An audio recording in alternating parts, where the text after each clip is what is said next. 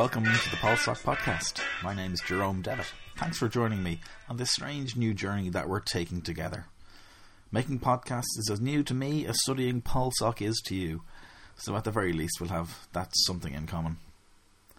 This is the inaugural episode of the podcast, designed to help students taking the new Leaving Certificate subject with the formal title of Politics and Society, though I think my abbreviation, Pol Soc, is far cooler.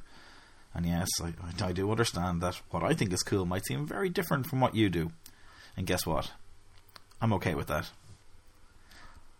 Before we get stuck into the more detailed exploration of the wide-ranging themes of the course, I want to take a few minutes to introduce exactly what it is I'm hoping to do with the episodes that are to follow in the next few weeks. Most critically, it's important for you, the student, to understand that there's nothing that is said here that you should consider to be prescriptive, nothing that you should think is the definitive interpretation of any of the ideas discussed. You should not take my word for it. I'll go even further. You shouldn't take anybody's word for it.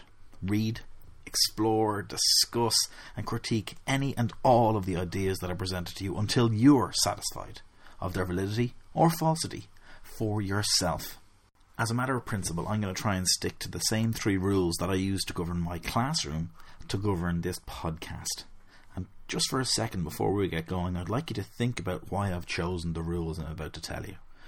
The basic idea here is that we can all undertake a civil, constructive, and useful discussion. That's the goal anyway, so here are the rules. Rule number 1. You're not entitled to an opinion.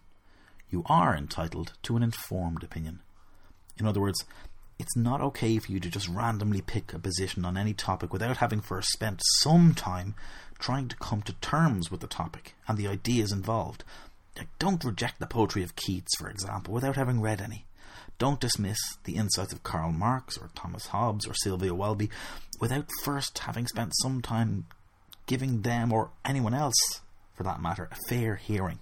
Rule number 2. Never get into a debate with anybody unless you feel that both they and you are prepared to change their mind. I can't tell you how many times I've been in what I thought was a reasonable conversation with somebody, only to find out that what the other person was doing was just waiting for me to finish speaking so they could say whatever they were going to say anyway, without even listening to me. I hate when people talk past one another, not to one another.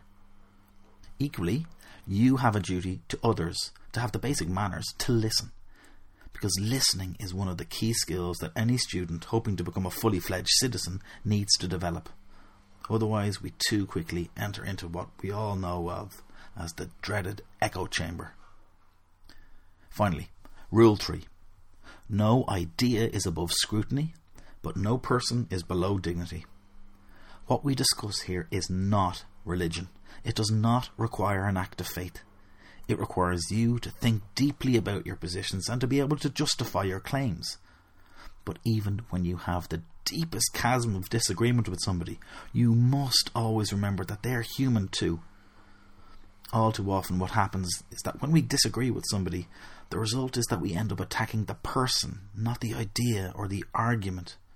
And these kind of attacks, when we want to sound smart, we use Latin always, and we call them ad hominem attacks. These kind of attacks never get you anywhere of any use, and usually make the situation worse. Now, you might want to go back over the last couple of minutes there and have a think about whether you agree with these general propositions, or if you can improve upon them. Look, if you can, I'll be all ears, because if I didn't listen to your suggestions, I'd be breaking rule number 2, and that just wouldn't do it all. So this might be a good point at which to introduce one of our returning features, a quote of the day. Now, whenever this is coming up, you'll hear the following sound. It's time for Quote of the Day. That's the sound of my busy 7-year-old son. And anybody who's had to take care of kids for any length of time will know keeping them busy and contributing to what you're doing is a win-win for everyone. So today's quotes are around the theme of patriotism.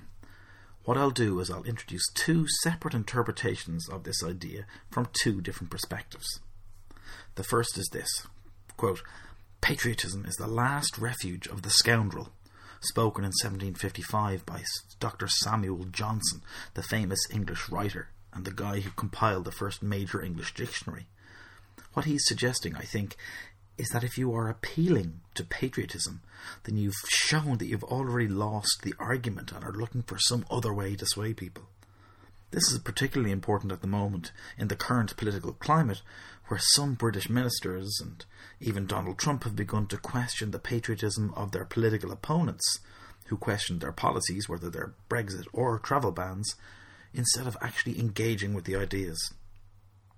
The second quotation is from Mark Twain, the famous American 19th century wit and writer of such classics as The Adventures of Tom Sawyer and Huckleberry Finn. He wrote that patriotism is, quote, supporting your country all the time and your government when it deserves it. A definition I can definitely get behind, and one which recognises the need for political dissent and criticism of the government when it's appropriate. Quite apart from the fact that these quotations can help to improve your understanding of the idea itself, it's worth bearing in mind that being able to introduce some of these quotes into your essay might be a very good way of showing a little bit of nuance, and that you understand the broader implications of an argument. So it's worth bearing those quotes in mind. So, look, how will this podcast actually work? Well, as often as I can, and you'll need to remember I'm a busy teacher, I'll post episodes that consider a wide range of topics that are relevant to the course. I'd anticipate at least one episode, but possibly more, about each of our 16 key thinkers, and separate episodes on some of the other key strands of the course, and even a few episodes maybe looking into our national and supranational institutions. We can devote some time to planning, doing and reporting on our citizenship projects, as well as considering the best ways in which you can prepare for the requirements of the different aspects of the terminal exam in June.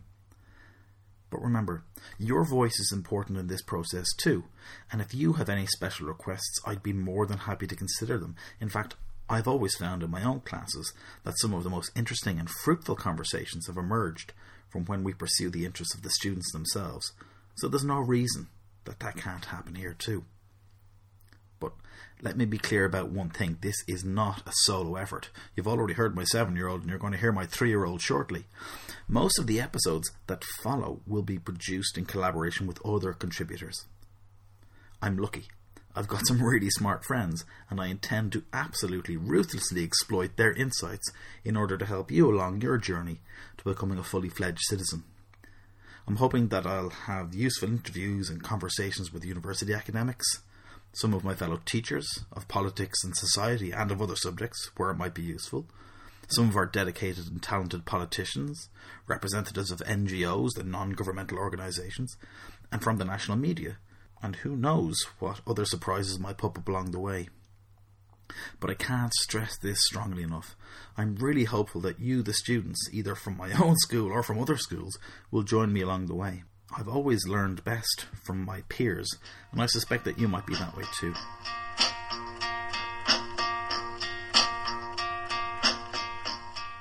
So then let's introduce one of the other key features that will be coming back each week to help us on our journey. I think I'll let my 3-year-old introduce this one. Untangle the terminology. You simply can't underestimate how difficult it was and how much fun it was to get my 3-year-old to record the phrase untangling the terminology. Because, well, there's nothing worse than misunderstanding a term in a question that leads you down the wrong path. Today we'll start with untangling the difference between a direct and a representative democracy. The first term, direct democracy, is the idea that everybody in the state should be able to vote on every issue that comes up for consideration. Imagine a scenario where there's weekly or even daily referendums on every decision that the government has to make, from tax policy to healthcare budgets. I don't know if I'd have the time to get up to speed on such a wide range of issues in our global world to do this well. It might be as simple as whipping out your smartphone twice a week to vote on a whole range of issues. But, as we know, these things can be hacked. The second term is representative democracy, and it's much closer to the everyday experience in a republic, where every few years each constituency elects representatives, TDs in Ireland or MPs in Britain, for example, to make decisions on their behalf. What's the advantage to this? Well, it allows for certain TDs to gain specific expertise in certain areas, like foreign policy, for example, allowing them to make informed decisions on your behalf. If you remember back to rule number 1, you'll guess that I'm probably okay with that. The goal is to make sure that these podcasts are accessible. With that in mind, I'm aiming to keep the language pretty simple, and where I use those key ideas of terminology, I hope to remember to explain and contextualize them as I go. I also want them to be accessible in terms of length. Hopefully each episode will last between 20 and 30 minutes, suitable for your walk to school or from school, your bus or car journey, or suitable to be listened to on one of what I'm sure will be many study breaks. You can't see me doing the ironic air quotes around that, but I am. The study breaks that you'll be sure to be taking as you eventually put your nose to the grindstone in your Leaving Cert preparations. And if you're not a politics and society student, maybe you're an interested parent or a teacher of another subject considering making the change, or perhaps you're what my 10-year-old daughter calls some randomer. Well, you're more than welcome to. You'll never meet somebody as in favour of lifelong learning than me, and I hope that you can all contribute to the conversation as well. Look, even if this only ends up being listened to by a handful of students, I'll consider it to have been a success. I'm hoping that by the time the first episode goes live, I'll have at least 2 or 3 others ready to go, so don't forget to like and subscribe on iTunes, assuming that is that I can figure out how to actually do that. So the final feature we'll introduce today will sound a little like this. The students strike back! So the voices you're about to hear are some of my own students, and I asked them why they chose the subject in the first place. And here's what they said. Fire away, Poppy, off you go. My name is Poppy and I chose this subject because I wanted a challenge. My name's Kim and I chose Pol Soc because I think that no matter what you choose to do after school, what you learn in Pol Soc is still really important. My name's Sky and I chose Pol Soc because it was a new exclusive subject and I thought they'd take it easy and grade it easier. Also, I just like arguing with people. Hopefully that will have given you some kind of insight into why the students in my class and hundreds of other students around the country have chosen this new subject. It's a risk, but I think it's a risk worth taking. And we can only imagine what the long-term benefits to our society will be by having a group of informed and educated citizens. And if you've stuck with me this far, it's only fair for me to tell you what you have to expect next time round. Well, I'll be going to interview Professor Robert Armstrong, an historian in Trinity College Dublin who's an expert on the 17th century, and he's someone who's perfectly placed to give us an introduction to the context and the ideas of Thomas Hobbes, and hopefully you'll tune in next time to hear more of that. So I'll end this episode, as I hope to end every episode, by reminding you that even though it might not always seem so, it's important for you to remember that you don't exist apart from society, but that you're a part of society. See you next time.